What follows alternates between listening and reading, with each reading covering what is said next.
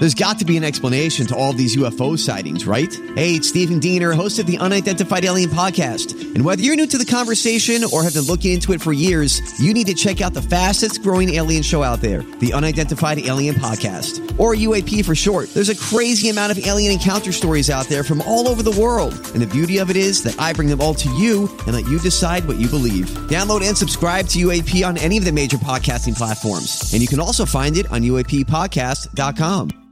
Hi, everybody. This is Adriana Trajani. I'm the host of You Are What You Read. I have the privilege of interviewing luminaries of our times about the books that shaped them from childhood until now. We get everybody from Sarah Jessica Parker to Kristen Hanna, Mitch Albom, Susie Essman, Craig Ferguson, Rainn Wilson, Amor Tolls, you name it, they come, they share. New episodes of You Are What You Read drop every Tuesday on Apple, Spotify, or any major streaming platform wherever you listen to your podcasts.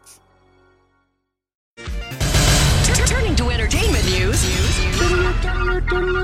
This is a My Talk Dirt Alert. Everything you need to know from the world of entertainment and pop culture. Heard at the top of every hour on My Talk 107.1. And what have you learned? Well, in case you missed it earlier, Lori Loughlin and her husband were indicted today for participating in that whole college admissions scam. They have been hit with new charges that have them facing up to 40 years in prison. A federal grand jury in Boston today handed down the indictment.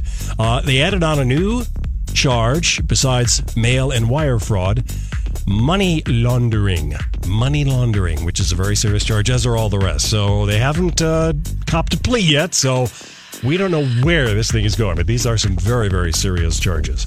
Eddie Murphy and Arsenio Hall. Yep, they're going to reunite. Are you ready for a sequel to Coming to America? I loved this when it first came out, and I was telling Donnie how he never saw it. I never saw it. Really? And I'm just wondering if some of the jokes are too... Well, yeah. Because some of them are very of the time. Unpolitically correct. Thank you. Yeah. So I wish that would be okay because... Yeah, he comes to America to find a bride. Oh, but it's hysterical. Yes, I know. 1988. It's hysterical. 1988. Wow. Okay. We will see that in August of next year. Okay. Next year. We got some more information being released about Bob Dylan's project in downtown Nashville. Oh, yeah. This is in conjunction with the 50th anniversary of his amazing album, Nashville Skyline. He is going to help open a whiskey distillery next year under the brand Heaven's Door. Heaven's Door Spirits will transform this 160-year-old church into the Heaven's Door Distillery and Center for the Arts. So that they'll have a whiskey library. Ooh, really? A restaurant and a 360-seat live performance venue.